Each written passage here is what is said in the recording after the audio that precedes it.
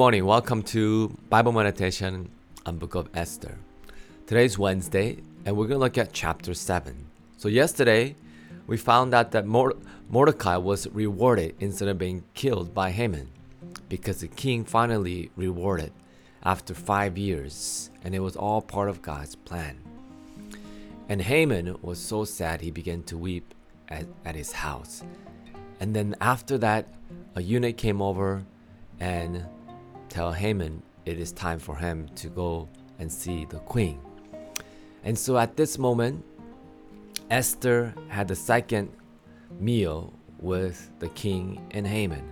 And there she revealed that it was Haman who was trying to kill her and all the Jews.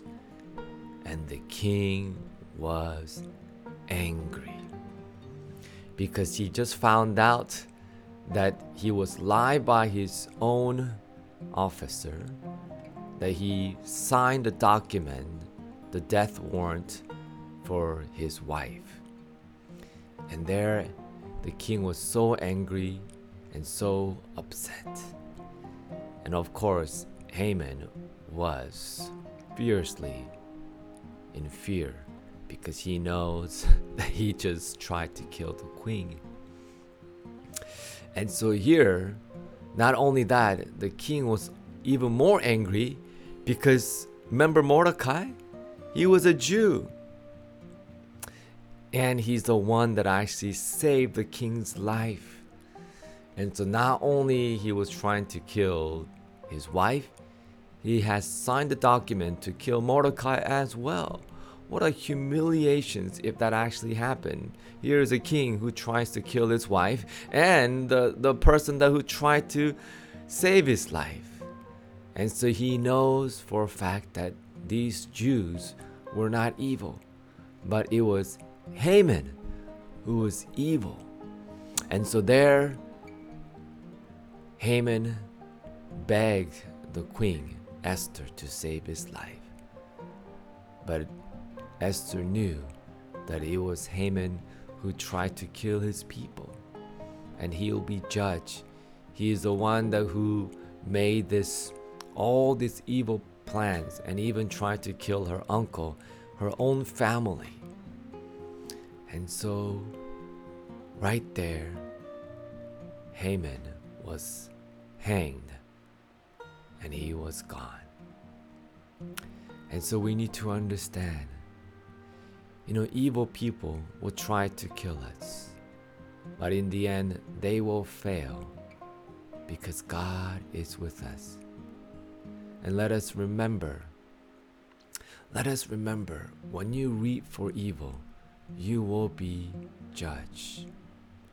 Just like when David, he had adulterous sin, and then he murdered Uriah, Bathsheba's husband. David was punished by God, because later on David lost his son, and then his daughter was raped by one of his sons. And same thing goes with Saul. King Saul tried to kill David, and there he was punished, and he lost his kingdom, and he died, and his sons. And so when you reap for evil, you will be judged by God. But on the flip side, when you reap for what is good, you will be rewarded. As the Word of God says, if we sow to the flesh, we reap corruptions, that is evil. But if we sow to the Spirit, doing God's will, we will reap life everlasting. Galatians chapter 6, verse 8. The Word of God also says, even a cup of cold water given in the name of Christ will have its just reward. Matthew chapter 10, verse 42. And so yes, it is true. Let us, instead of doing evil things, do not revenge, do not retaliate, but instead of forgive and pray for those who persecute you. And continue to do good works, and you will be rewarded. Maybe perhaps not on this earth, but you will be rewarded in heaven. And so let us glorify God by doing good deeds to the broken hearts, to those who persecute you, and even to the strangers. Well, thank you for your time, and I will see you tomorrow.